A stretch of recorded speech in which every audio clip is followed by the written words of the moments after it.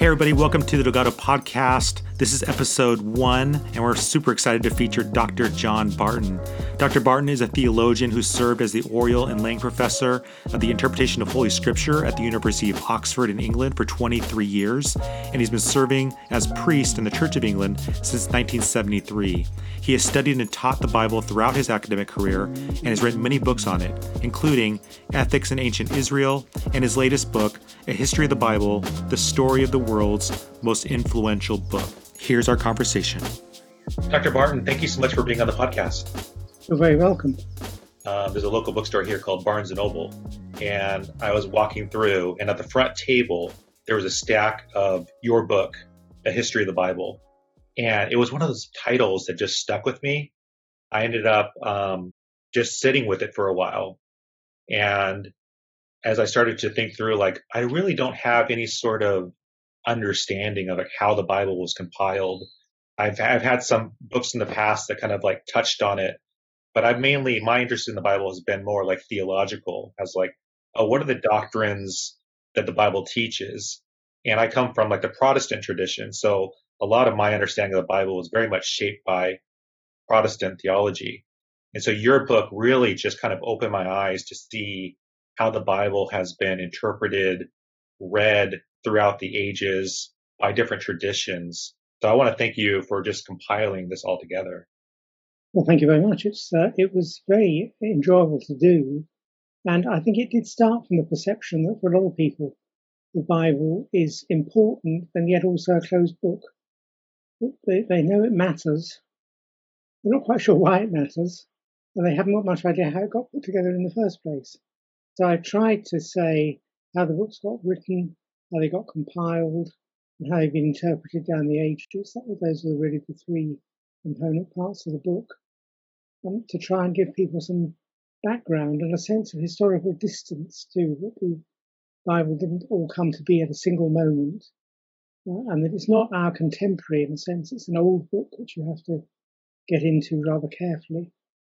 But it was a very interesting experience to in a sense, this is why the book is so long, to tell readers everything I know about the Bible in a way. It was a kind of compendium. The Bible is a classic work that's been passed down through the ages, obviously so important to so many different traditions, but also very perplexing, very complex. And anybody who wants to study the Bible, just opening it up, all of a sudden, questions, what does this mean? How should I be reading this? And you go to the bookstore and there's all these different study resources and commentaries, and it can feel very, very overwhelming, especially, Dr. Barton, as I was reading your book and getting a bigger picture of the different perspectives and different traditions and how they looked at these books. I felt grateful for the kind of you opening my eyes to how different traditions interpreted scripture, and also these apocryphal books that weren't included in the canon by certain traditions. All of that, I was oh my gosh, I have missed out. I feel like my whole life, because I've had very much the Protestant Bible. And then when you start talking about the apocryphal books and how important those were, I felt oh my gosh, I've missed out. Yeah, I think that's true. I think the Apocrypha is not well known to Protestants. Because I'm an Anglican, Episcopalian, which means that the Apocrypha for me is sort of hovering there as something you should know about, even though it's not fully part of the biblical canon as it is in Catholicism. But you do learn a lot from reading it, and it's very important filling in the gap between the Old Testament and the New Testament, because it tells you about the kind of traditions and beliefs that were current in Jesus' own day, which was not just the Old Testament, but things from more recent times which didn't make it into the Old Testament. The Apocrypha is quite important in that sense, as bridging the gap. We used to talk about it as intertestamental literature, standing between the two testaments. Well, that's not a very nice way of putting it from a Jewish perspective, because there's only one testament to start with from a Jewish point of view. But nevertheless, it did conjure up for Christians the idea that this is literature that fills the gap between the Old Testament and the New Testament. Yeah, I feel in my tradition, the Apocrypha has been just automatically tossed out and Mm. really frowned upon in my tradition. And and oftentimes mixed up with, oh, those are all Gnostic texts. Those are all just, you don't Mm. want to even bother with it. It's kind of like all mingled together. So I Mm. remember even growing up early, like hearing about the Apocrypha or going through my grandma's Bible, and she was Roman Catholic, and seeing all these extra books. Like her Bible was thicker than mine. I'm 45 now, never read the Apocrypha, Mm. never thought it was something that I should be reading, uh, based on my own upbringing and tradition. And you were pointing out like how useful it was by different, early church, like kind of going through and reading these different writings. That's right. Yes, I mean there are some books in the Apocrypha, like the Wisdom of Jesus, son of Sirach, also known as in older Bibles as Ecclesiasticus, not to be confused with Ecclesiastes in the Old Testament, which is a book like Proverbs, only about twice as long, and full of all sorts of wise sayings, which is well worth reading, even today. And there's nothing in it that in any way conflicts with either Judaism or Christianity. Quite different from the, as you say, the Gnostic texts, which are texts that have only been discovered in modern times, and which shouldn't be confused with what's in the biblical apocrypha at all. They're quite different category of things. But I think people do get worried by the books that didn't make it into the Bible. This book of mine was an attempt certainly to tell them a bit about that, but to concentrate on the books that did get into the Bible and tell people about what they will actually find if they open their Bible and look at it. And it was an attempt to demystify, to some extent, what's there. Because as you say, if you just open the Bible at random and expect to get something good out of it, you'll probably be disappointed because you don't understand the context or the historical background or the setting within which the texts we've got were written. Unless you do that, you don't really stand much chance of making an awful lot of sense of a lot of it. There are great, sublime, inspiring passages that speak across the generations, regardless of whether we know the background, like the 23rd Psalm or something.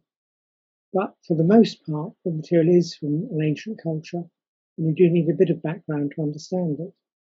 And as you say, if you go in a bookstore, you find all these commentaries and devotional books and so on, compared with which my 600 odd pages is not really very much for a book as long as the Bible. Yeah, and I think I have two young kids, and as I've been like, especially when they're really little, and my church would always emphasize it's really important for the parents to be reading the Bible to their kids and to read Bible stories, and that's like was a huge struggle for me, and continues to be when reading the Bible to my kids because I'm still trying to figure out my processing it myself, like what does this passage mean, and and then I'm reading this to my kids who are like looking to me like, Dad, what does that mean? How should I be interpreting it? And so I'm glad you mentioned like many passages of scripture are very puzzling because if you don't have the cultural background, the traditional background, you don't have that. We don't know the languages, and so all of that makes the Bible oftentimes many times confusing. Quite a distant book in some ways. I mean, obviously for children, there are great kids' Bibles which select bits that children can relate to and tell them the stories. And that's fine. But if you want to move on as an adult to reading the book, then you do need a little bit of background. And a bit of background is what I was trying to provide in all these pages, just to try and give people a context within which to read it. Yeah, and I love that. Not only did you address the Apocrypha and how the early church and how they looked at scripture and what they considered to be later on canon. It's funny even today how, especially in my tradition, as I moved into like the Reformed Presbyterian tradition in the middle of my life, there was disputes over the Book of James because Luther didn't like the Book of James. So even though there was even like a canon, there was disputes over it. Well, that book's not really that useful. That's right. Yes, I mean Luther was very radical in how he treated the canon of scripture, whereas people on the Calvinist wing, they're more the antecedents of the Presbyterian tradition, affirmed the whole canon. Luther said, well, you have to discriminate. Some bits are better than others. which is a very radical thing to say for a Protestant nowadays. But Luther said, as you rightly say, that James, because it teaches salvation by works, or appears to, is in conflict with Paul, and we know that Paul is right. So James, well, maybe it has some points, but it's not as good as Paul. So Luther shunted it into a kind of appendix. So in the original Luther Bible, it is there, but it's there along with Hebrews and also with Esther from the Old Testament in a kind of supplement section of books that are in the canon, but which we don't pay too much attention to. Luther was biblically quite radical in his willingness to comment critically on things in the Bible. And he says, James, claims to be an apostle, but he doesn't seem very apostolic to me, which again, you wouldn't hear from a pulpit in most Protestant churches nowadays.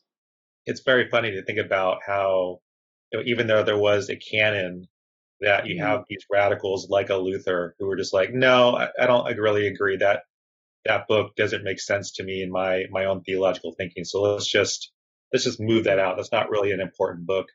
And it just kind of shows like how different traditions have treated the Bible. Like I think we all kind of emphasize certain books over others. What I should say is there's an official canon, which, apart from the question of the Apocrypha, Christians all agree on. And where the New Testament's concerned, there's no disagreement. Everybody's New Testament's the same, whatever denomination of Christianity you belong to. But alongside the official canon, there's what I'd call an effective canon, which are the books that actually influence us and that we turn to again and again.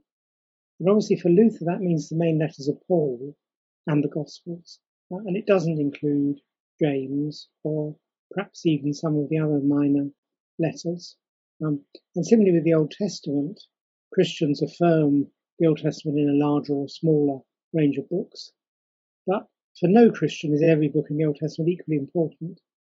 I mean, in practice, nobody's faith depends very much on the book of Nahum, for example, which most Christians have trouble in finding and certainly in summarizing. Or even on Leviticus, which is important in Judaism, but hasn't been very central in Christianity, because it's all laws about what to do in the sanctuary and that kind of thing. So that there's always an effective canon, and the New Testament writers themselves draw mainly on Genesis, Deuteronomy, Isaiah, and the Psalms. Now, that's not to say they didn't recognize the other books as sacred, but when they want a quotation, those are the books they go to first. So they have an effective canon that consists mainly of those four books, I think. I think that's quite a useful distinction to draw. It may make people feel better about it. They feel that, I don't read the whole Bible. Well, most people never have read the whole Bible, actually. And that's not necessarily a fault. I think that's a point worth stressing.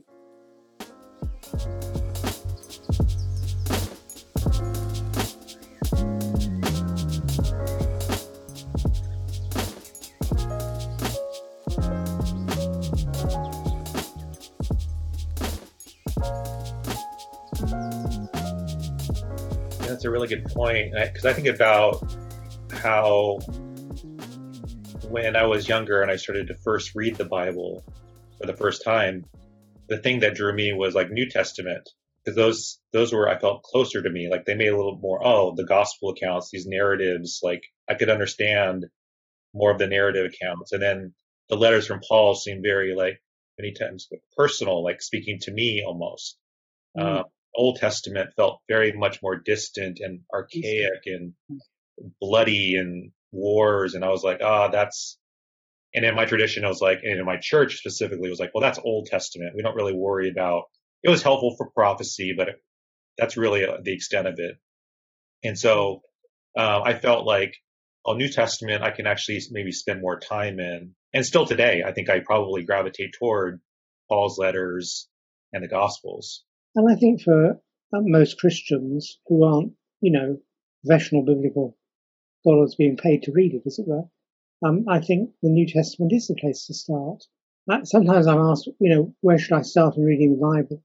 And I always say, well, start with the first books in the New Testament to be written, which means 1 Thessalonians and Galatians, which are older than the Gospels, and read those and learn what the early church was like just 20 years after the resurrection of Jesus. then move on to the Gospels, which were written a bit later, but obviously rest on memories of him, and only then turn to the Old Testament. That's the sort of advice I give people. And obviously, if the person in question is Jewish, then they're going to be concentrating on the Old Testament, and they'll read first and foremost the Torah, the Pentateuch, books of Moses. But for a Christian, I think the New Testament is the natural place to start. My heart sinks when people say I've decided to read through the whole Bible this year, starting with Genesis, because I think we'll probably give up in the middle of Leviticus, like a New Year's resolution. Yeah. By about the 30th of January, it's beginning to get a bit shaky, and you won't get to the really central things. You won't get to Isaiah, you won't get to the Psalms, and you won't get to the New Testament. And I think if people want to read the whole Bible through, they should at least, read alternately chapters of the Old and New Testament, rather than trying to go right through the whole thing from the beginning, which is a daunting prospect because it is so long and not the most helpful way of doing it. Yeah, and I feel like sometimes, like, when we take on these like tasks of like, I have this goal, I want to read through the Bible, and you get your Bible reading plan, and it's all good intentions. Like you just want to get through it. But you're right. You get to these points in the Old Testament, like Leviticus or Numbers, and I feel like I'm just reading words at this point. Like I'm just kind of like rolling through and kind of like, okay, I just need to get through it. But some of these, a lot of the Bible, like there's so much there, and like we don't have the cultural understanding of what's happening in the text. We're so distant from it. It's almost like, I'm not even like getting it. Like I'm just like reading the words, but I don't really understand the impact and what this actually means. I think that's right. I mean, I'm very lucky because I think the Bible is a great and very interesting book, and I've actually been employed to study it and teach it. And therefore I can look at Leviticus, or I can look at Numbers and think I've got a clear profile in my head of what the book is like. I know what to get out of it and what to go to it for. But the average Christian hasn't got time to spend thinking, have I really got the right take on Numbers? They need to read the Gospels, if I can put it that way. I mean, I don't want to sound patronizing as though good enough for them. But what I'm saying is that to be able to read the whole Bible with real devotion and interest is a luxury and implies more time than most people have got to spend on it.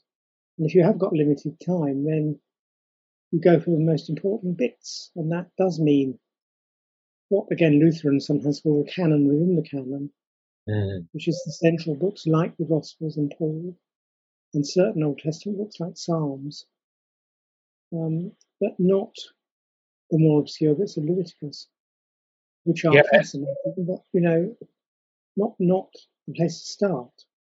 Yeah, and I think what's hard is like, depending on your church tradition or what your local church or pastors are saying, like in my tradition, we would say the whole Bible is inspired. It's all useful for instruction, and so in that way, it kind of levels things out. Like every book of the Bible should be studied, but like you said, some books are going to require a lot more study and research, and sometimes we don't have the luxury even pick apart a certain Old Testament book or even a New Testament book to like fully understand the scope and who was writing it and why was it written and who was it for, how was that used, and even like the Old Testament written by the Jewish tradition, like to how did Jews like interpret that passage versus how am I in 2021 looking at this passage? Yeah, that's right. Yes, I mean, I think the problem with saying that all the books are equally important is if you're not careful, they'll become equally unimportant. Because they're all supposed to be important, and then you read one and then you find it's obscure, then it might put you off the whole lot.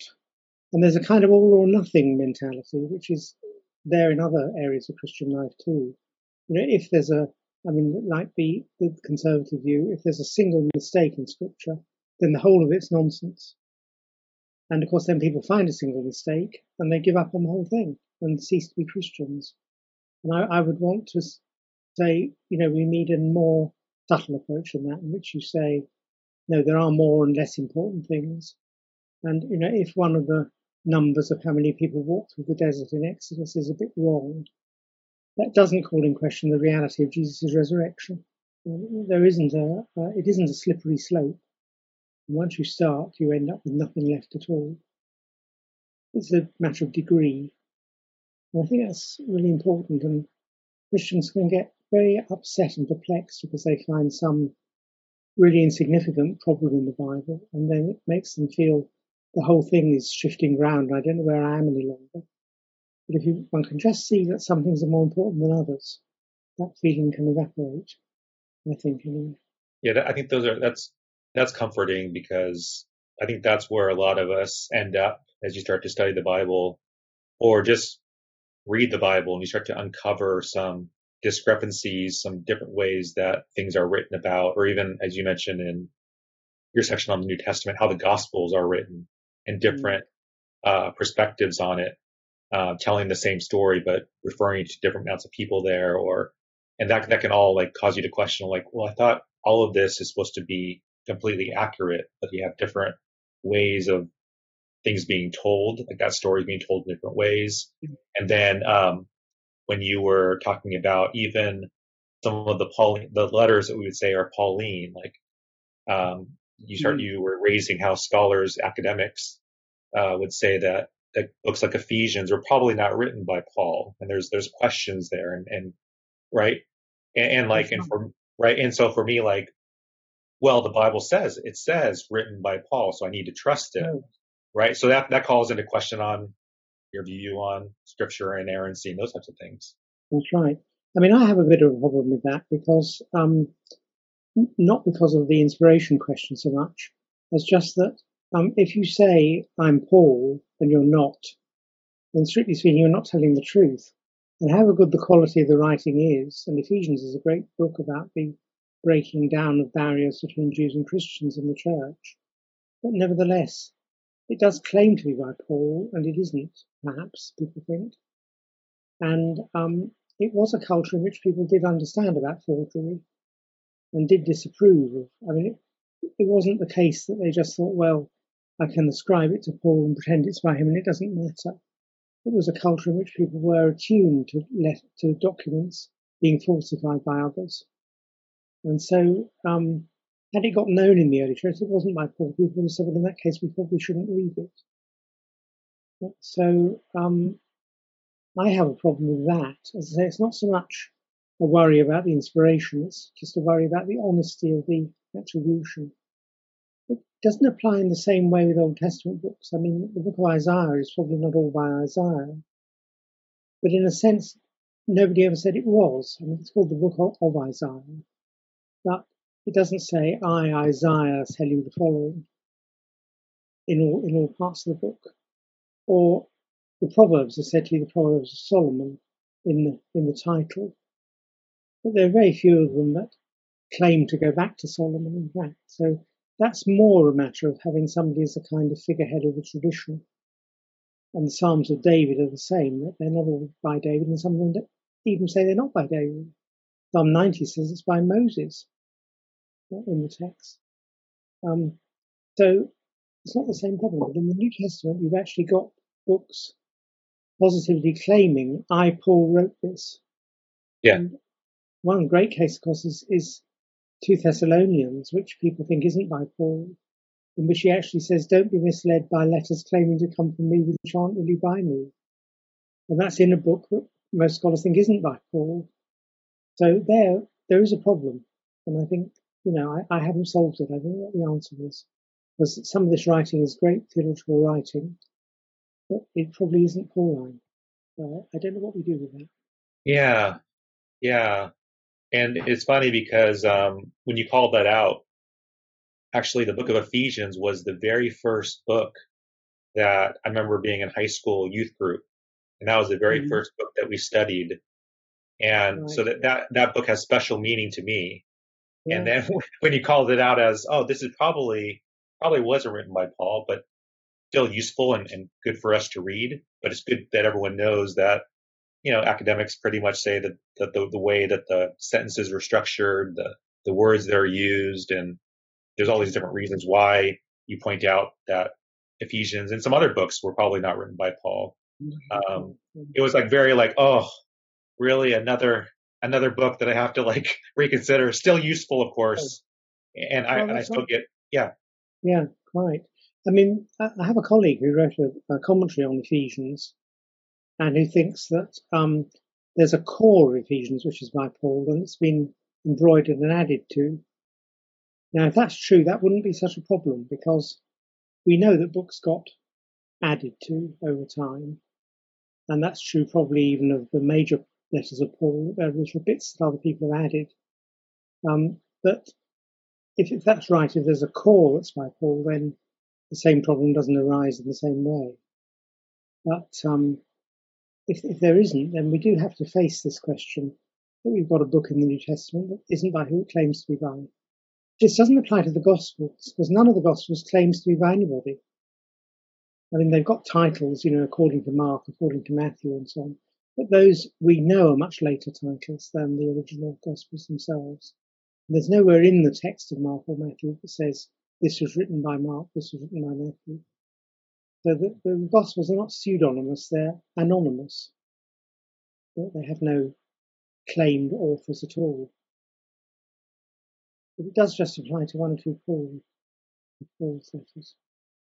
I love that also you point out chronology of books and how that's really important when studying the Bible. And you talk about how the Gospel according to Mark was probably the first one that was written. Is that right? For the Gospel account? That's the general consensus among scholars. I mean, with all these ideas about the New Testament and how it got written, they're hypotheses. Nobody knows for sure the answer to any of these questions about dating. But the vast majority opinion is that Mark is the earliest of the Gospels, and written probably around 70, so 40 years after the resurrection of Jesus. And then the other Gospels a bit later. If you were encouraging someone to read a Gospel account, which one would you say would be a good one to start with? I would start with Mark, because it's the earliest. It's also the shortest. It's rather more rough-edged than the others, in that, I mean, the Greek is not very good Greek, actually. But in English, of course, you don't see that. But it's quite abrupt in some ways. But it has got the essentials of the traditions about Jesus in it.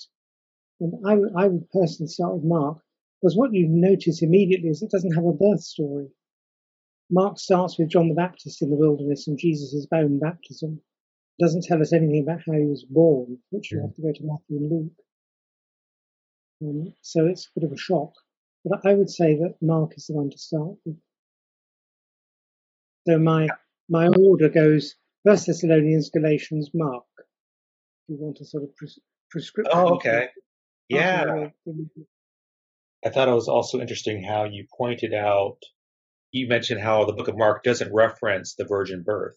That would just jumps right into, and that was a really interesting point that you made about how, especially my Protestant tradition, would pick out certain elements as being really essential to what it means to be a Christian. And obviously the virgin birth is part of the creeds. Very, very important. Things like the Trinity, hugely important. But I often think about, and I was reading what you said about how we've kind of chosen certain things as like, this was what Christianity teaches. But I'm thinking like, if I just was on a desert island with a Bible, I probably wouldn't emphasize things like the virgin birth or the Trinity. I wouldn't really even have a complete understanding of what that is. No, that was rather my point, as you say that, I mean, I'm not saying the virgin birth isn't true or that the Trinity isn't true. And I'm not saying they're not compatible with what's in the Bible, because the virgin birth is in the Bible. What I'm talking about is what predominates, what calls the shots. And neither of those doctrines is central to the New Testament in the way that, for example, Paul's doctrine of justification by faith is central. And yet that isn't in the creed, and the other two things are in the creed. So that my point is that this is why I try to introduce this idea of a kind of Venn diagram. That you've got two circles overlapping, one of which is the context of the Bible, and the other of which is the context of the Christian faith, as in the creeds. and they overlap, but they're not identical. As you say, if you're on a desert island with the Bible, you wouldn't then, when you were picked up 30 years later, say, well, I've come to the conclusion that virgin birth and the Trinity are central to Christianity.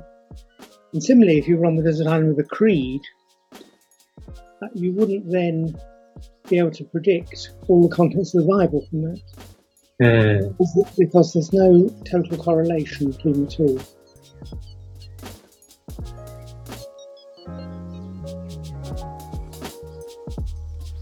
Okay, I'm going to pause right there. And in our next episode, we're going to continue our conversation with Dr. Barton, where we talk about discrepancies in the Gospels. He's going to share with us how to deal with difficult and obscure texts, why it's important to be a resistant and critical reader of the Bible, and what sorts of commentaries and study tools are useful to help us understand biblical texts. So that's next time. Take care.